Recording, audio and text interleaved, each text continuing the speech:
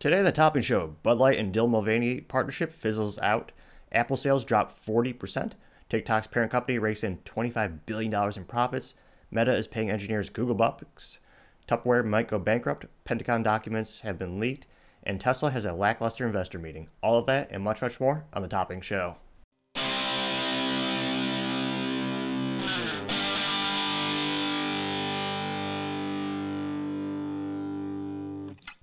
Thank you, everyone, for tuning in today. Today's episode of Topping Show is sponsored by Topping Technologies. Topping Technologies is an IT value-added reseller and services company with a special proficiency in IT security.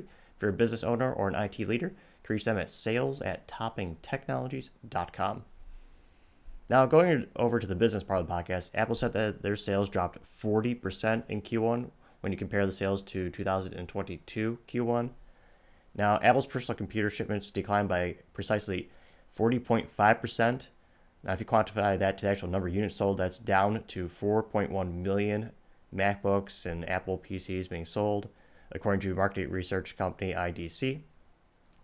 This is Apple's worst drop since Q4 2000, which, for those who might be too young to remember or weren't born at the time, that was known as the dot-com bust, when Silicon Valley and all these companies invested in every company that had anything to do with the internet. Rudimentary speaking, or simply put, too many people invested, and it turned out a lot of those investments were BS ideas. They weren't really more than a concept, and sometimes just a piece of paper with a web address. So, needless to say, there's a big market readjustment, also known as the dot-com crash, where a lot of those businesses went away. Now, to have that about 23 years later, that's pretty rough to have the worst drop. Now, other brands did also have drops, but it wasn't to that extent. So if you look at other PC sales, on average, the whole industry, that's about 29% lower than the same period last year. You had Lenovo and Dell, their shipments were down 30% compared to Q1 last year, while Hewlett-Packard's was down 24%. And I'm not too surprised that Apple, they had the biggest down in number of units sold, just because, again, during hyperinflation, tough economy, and job outlook not so clear, not so certain for a lot of people, one of the easiest things to cut back on is premium products. And for most people, depending on your job, you don't need a $4,000 MacBook Pro double wide banana Falcon, whatever the nomenclature is for all the accessories and doodads they add on there. They make a great, reliable computer, but it's also much more expensive. I mean, the thing on my desk right now is a Dell PC, and it's about probably about maybe 40% of the price of the Apple. And for what I'm doing, it does pretty much everything I need to do. So a lot of businesses, especially corporate accounts and individual consumers, they're all worried about their jobs. They're trying to cut back on budgets. They're trying to make their dollars go stretch them a little bit further. So I'm not too shocked that they will have the biggest decrease in Apple sales. That being said, once things get better someday with the economy and inflation, they'll probably have that same big bump in sales, because one of the first things people like to do is they like to treat themselves to some fancy product or a great engineering tool, depending on what you need it for. Now, going over to Meta, which is the new name for Facebook, which they can say that all they want. Everyone's going to call them Facebook. But it turns out that they're paying their engineers Google bucks. So according to the Washington Post, Meta engineers received a total compensation package ranging from $600,000 to $1 million a year, which is almost enough for an apartment in San Francisco. Just got to save a little bit more. I kid, but not too much. It's astronomical how insanely high prices are in that area. Now, this is for the Meta engineers in particular. So they're working on the metaverse, Mark's idea for that dystopian idea where you plug yourself into the virtual reality world and you never leave your house. So the Facebook engineers, on the contrast, the ones working on the traditional Facebook website, the thing that makes them the most money currently. Now, in contrast, Facebook is paying those engineers an average of $183,000 in total compensation packages, including stock options and other bonuses. Now, this is coming to light after mere weeks after Meta added $10K. I always think usually fiscally, but it's $10,000 layoffs to bring the total tally of cut workers to 21,000 since November.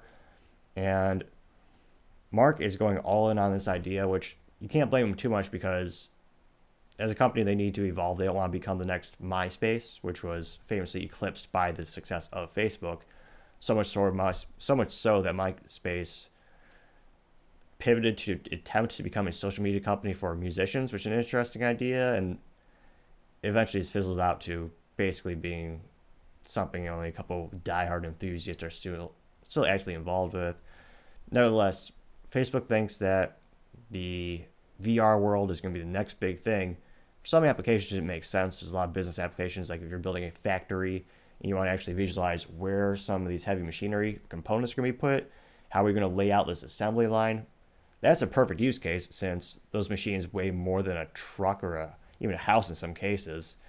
And to move them in the real world would be prohibitively expensive, complex, as well as you'd have safety issues with lifting those heavy monstrosities. So in that capability, that makes sense. But the debate is still out on how many of the average Americans or average folks really want to plug in on a daily basis.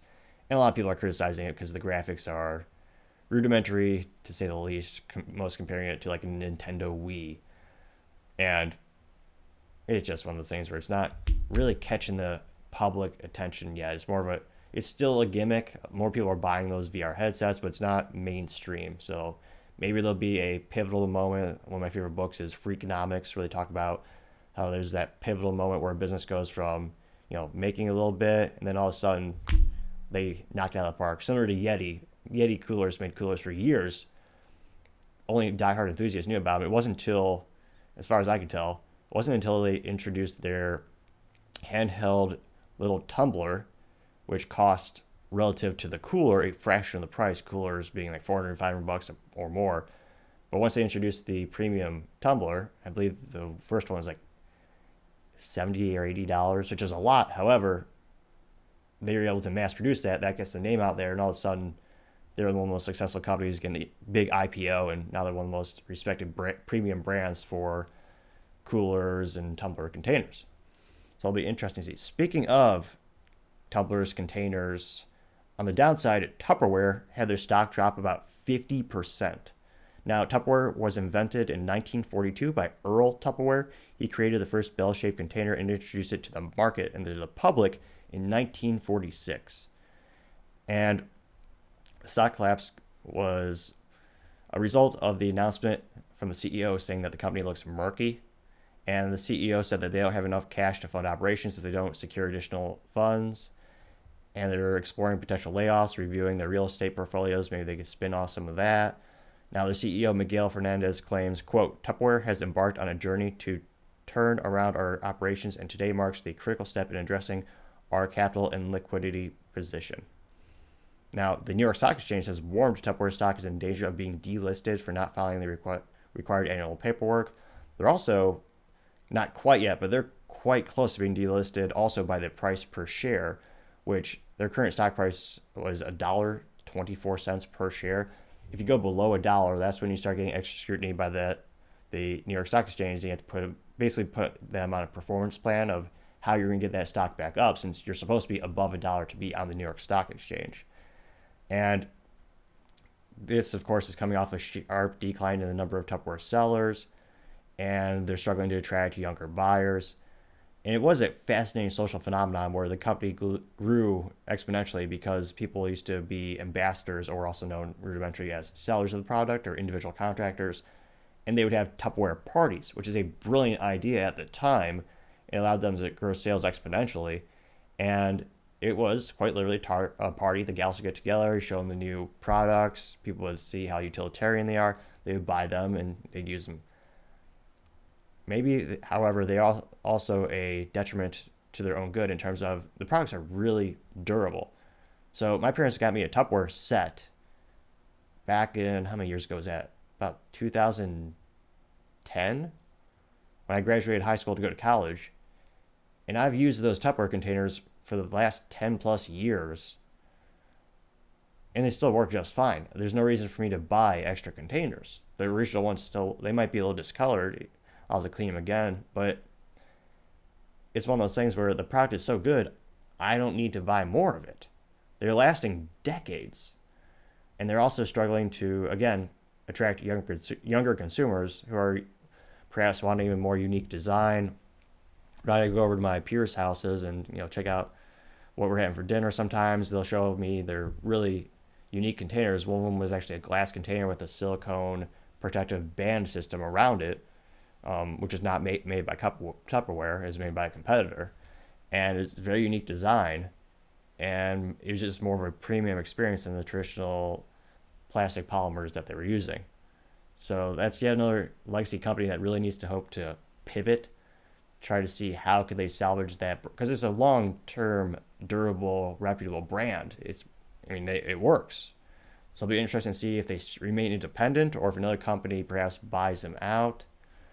Now, it'll be interesting to see how that progresses. Now, going over to the culture part of the podcast, which is a fun mixture of culture, politics, and business. You have Bud Light sales allegedly tanking exponentially. This is in recent light of Bud Lighting decided to award Dylan Mulvaney, who is a trans activist who recently celebrated 365 days of womanhood, where Dylan was, some would say it's sexist. He dresses up in women attire and performs very gender specific or standard, basically old cliches of what women used to do, and even bizarre things. So Dylan wore high heels and pranced through the forest, saying that's how people go hiking. And I fact checked that. I checked with my mom, my sister, and they have never done that. I spoke about this yesterday, just as a little repeat. Now, people are starting to look into who was behind this idea, which is currently alienating a lot of their current clientele. Now, Bud Light's VP of Marketing, Alyssa Heinerscheid, now I actually looked up, this video came out a couple days before the official product kickoff or partnership with Dylan. So let's hear what she has to say. And she brags on LinkedIn. She is and she's the first woman of the major beer company. So what does she say about her job? I had a really clear job to do when I took over Bud Light. And it was, this brand is in decline. It's been in decline for a really long time. And if we do not attract young drinkers to come and drink this brand, there will be no future for Bud Light. So I had this super clear mandate. It's like, we need to evolve and elevate this incredibly iconic brand. And what I brought to that was a belief in, okay, what does evolve and elevate mean? It means inclusivity. It means shifting the tone. It means having a campaign that's truly inclusive and feels lighter and brighter and different and appeals to women and to men. Now, she looks exactly how you'd expect her to look, and she also has a scary amount of teeth. I don't know why that looks so freaky, but she also has a couple gay pride paintings behind her, probably by, it looks like a children's painting, or maybe she's just bad at painting. And again, there's nothing wrong with being inclusive, but with this particular situation, you're also excluding many of your current incumbent customers. Now, it'd be interesting to see if they're able to expand their sales to make up for the people they're alienating, but there's more and more anecdotal evidence. You have one going really viral on Twitter. You had a Anheuser-Busch affiliate, which is the U.S. parent company behind Bud Light, which is also the parent company or the baby company of InBev, which is the large conglomerate that owns many of the brands that you know. Now, the Anheuser-Busch affiliate video had a Twitter employee who's a merchandiser, so his job is to go to the stores, restock the shelves, and then take notes on the inventory, see which products are moving the fastest, and then he communicates that to the distribution manufacturing chain, and that way they know how much of this piss water, or high quality beer do they need to produce in order to meet customer demand. So his job is feet on the streets. He sees what's on the shelves, front line, he sees things first. Now, he goes there, and like many of these situations, you also have the same situation with like Pepsi, Frito-Lay. Basically, you have the third parties that go into the stores because they trust their employees to actually put the products carefully, make sure they look good, displayed properly. And his video came out where he was showing the Bud Light shelf. It was completely full. And he said he had never seen so little in sales. And it made I believe it was a Walmart, but it looked like from the video a major grocery chain where you're having hundreds, if not thousands, of customers going there every single day. To have a product move so slow, that is terrible. And if they don't turn the ship around, you're going to have a ripple effect. Because a lot of these retailers, they measure things, like a lot of retailers, just like car sales, they'll measure things by the age of the product. So how many days has this product stayed on a shelf? How many days was this car in the lot? That's why I hear a lot of people negotiating with car sales. Is this car about to get a birthday? How many days has it been on the lot? Because every minute, every second, every day that's on the shelf or on the lot is costing them money. With cars, they actually don't own the cars. They actually finance the cars. So they're paying for the car. And with these beer products, one of the most expensive real estate in the U.S. is jokingly referred to as Walmart space, because it is one of the most valuable spots to put your product, because customers are going to go there. And because of the historical sales volume of Walmart, it's a life-changing experience for many entrepreneurs and businesses to get the product in the door. And for this guy to say, basically, there's nothing being moved, that's quite concerning. There's also probably half a dozen, if not more, articles about, you have bar owners saying they will no longer restock the product. You have distribution chains saying they will not distribute the product. So it'll be interesting to see what happens from here. And again, if you're looking to boycott this, don't forget, InBev is the parent company. Now, InBev owns these brands, and they own over 50 brands. These are the ones that someone that doesn't drink a lot of beer, I think I might, when's the last time I had a beer? I prefer spirits, if anything, but maybe a year? Nevertheless, now, if you're looking to boycott Bud Light, remember InBev owns them. InBev is the parent company behind Anheuser-Busch, as well as Budweiser, Natural Light, Rolling Rock, Goose Island, Shock Top, Corona Light, Stellar Teas, Foster's, Victoria Bitter, Modelo, Bass, etc. Now, in terms of the business impact right now, a lot of people are saying go woke, go broke, which is a cliche saying, which I debate has ever really happened. It's happened on the right, where if a conservative company comes out as conservative, their sales will be boycotted furiously by the left, and they have gone out of business. That happens, but historically, traditionally, looking at the trends, the number of companies that go out of business for going woke, I struggle to find a single solid example of that happening. And with this use case, InBev is such a large global company for beer. Even if they lost the U.S. market completely with this one brand, because again, a lot of people don't realize Bud Light is owned by all their brands, they'll not go out of business. I can guarantee that. They have such a diverse portfolio, as well as diverse around the globe. Now, a lot of people are speculating because their stock did drop. And their stock dropped by about 3% on Monday. Today is Tuesday. It went up today from last night to tonight by about 1%. So it's about a 2% net drop in the stock, which I wouldn't say by any means is a catastrophic drop. I mean, we just talked about Tupperware 30 seconds ago. Their stock went down by 50%. Now, that being said, they're still beating their competitors. And they're 52-week high. So over 52 weeks, the highest the price of their stock had traded was $67.09.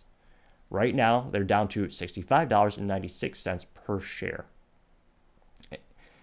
And many are speculating what's going on internally. Is she going to get fired, the VP of marketing, or is she going to get a promotion? Because, again, more people are talking about Bud Light now than in the past 10 years combined. I mean, I haven't spoken to a single person about Bud Light since a Super Bowl ad probably a decade ago. So they're getting relevant.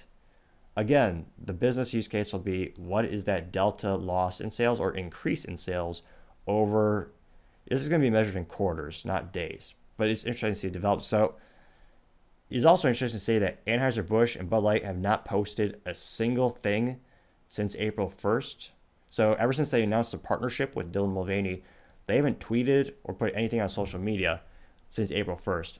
In regard to the real world, in terms of social media, what is that, 10 days?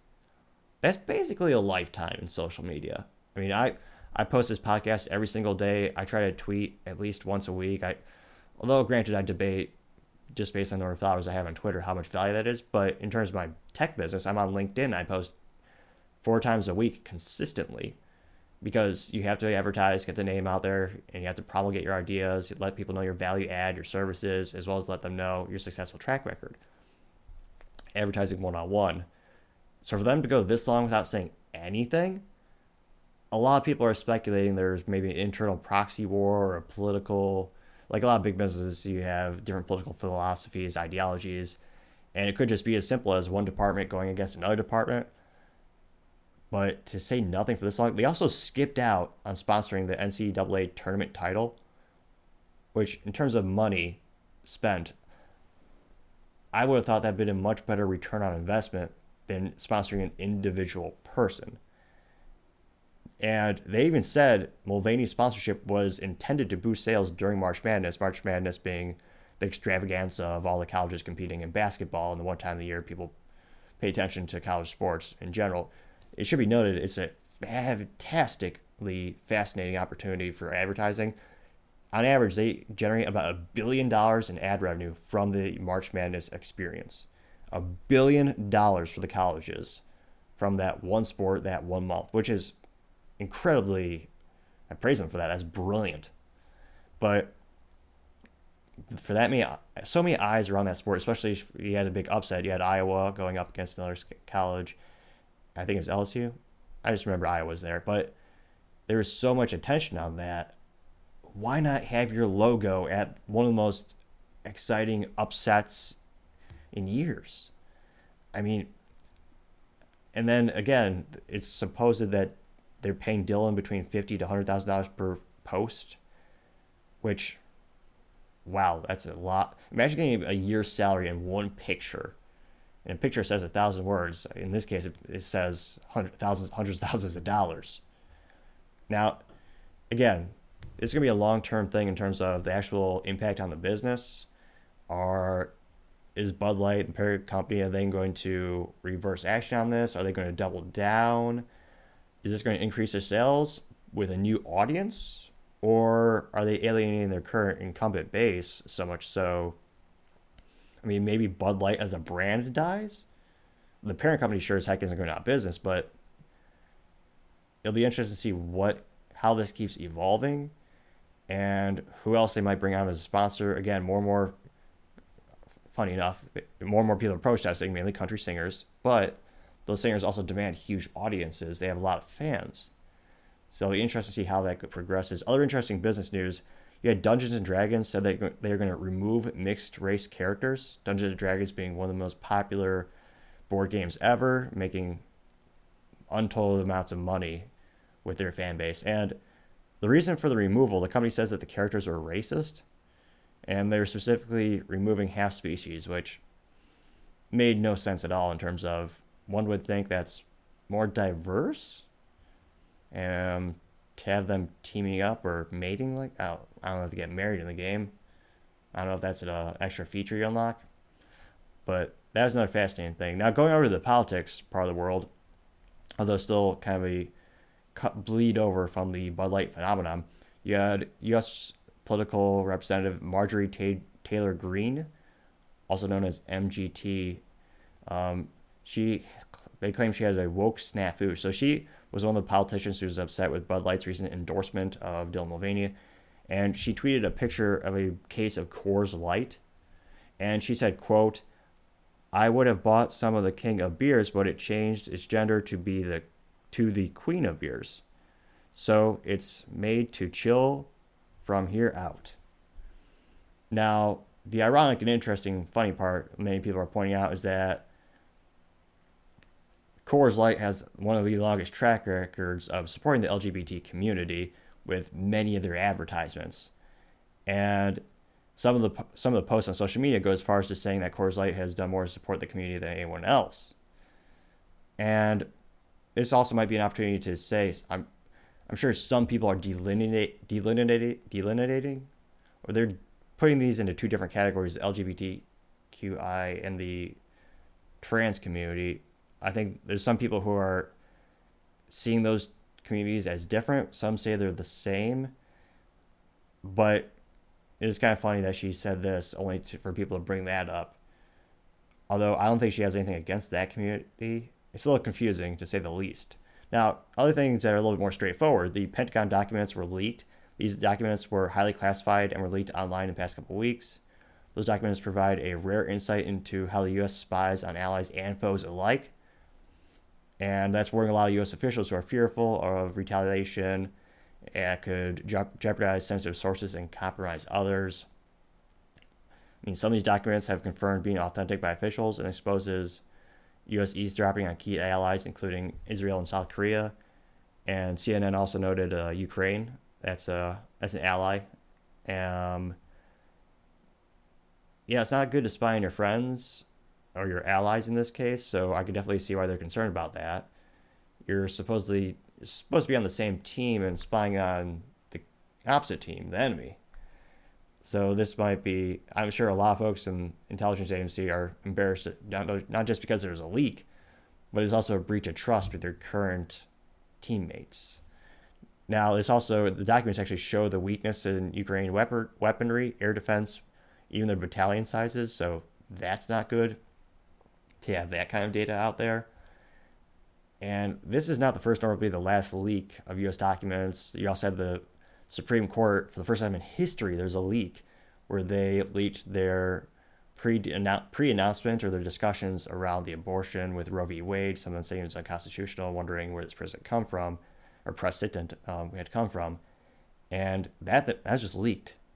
And a lot of people speculate because that was leaked, they had to vote the way they were talking about in the memo or whatever the document was called, because if they didn't, they would have been influenced by mob rule and third parties, and that action in and of itself would have been bad precedent. So we're having more and more documents leaked these days. It's not a good thing. I'm a proponent of more transparency than not. So maybe it'd be nice to have the U.S. for us to have access to all this data, but to have it leak on a global scale, that's where it gets perhaps a little concerning, especially when it's falling into enemies' hands. Now, going over to the business blunder of the day, you had Tesla's Investor Day, and a lot of people are saying this was the first time in a while it was actually boring as all hell. So, two of the things that Elon has been bragging about for darn near a couple of years now is he wants to have the Cybertruck, and he wants to have an economical car that's about $25,000. Both of those things would be awesome new categories for Tesla, which previously had been cars and, of course, premium pricing. I think they're everywhere between maybe 58,000 or 59,000 to 110, whatever, for the really, really fancy one. I think it's the Model Plaid. I think it's a premium, fastest one you can get. But he didn't really expand on those points. So there's no discussion about the economic $25,000 model. And the Cybertruck was on full display, so a lot of people were excited because it was there. And it looks really cool. But there's no word on when the mass production will actually take place and when it will hit. I was about to say hit store shelves. It's a little too heavy to put on a shelf. But when will it be able to be delivered to all the folks that put down their deposits? And they're going to struggle with the timing. It's perhaps comparing apples to oranges to compare Tesla to other more traditional companies. However, you had the Ford F-150 Lightning hit the market, which was their electric pickup truck. And for Ford, it's been doing quite well. They had a little issue with the batteries. They had to pause production when they worked for that supplier to figure out why they were blowing up. And thankfully, no one was hurt from that incident. But you also have the Rivian electric truck hitting the market. They have all had recalls. They actually had a recall that affected every one of their vehicles because they were a loose bolt. But those two companies already hit the market. They're delivering vehicles for the electric truck. Tesla's no longer the first. I think they might have been the first to announce it.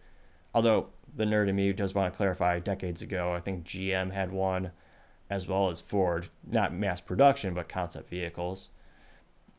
And the only highlight of the whole event was they did announce they're going to build a mega pack factory in Shanghai capable of producing 10,000 mega packs per year.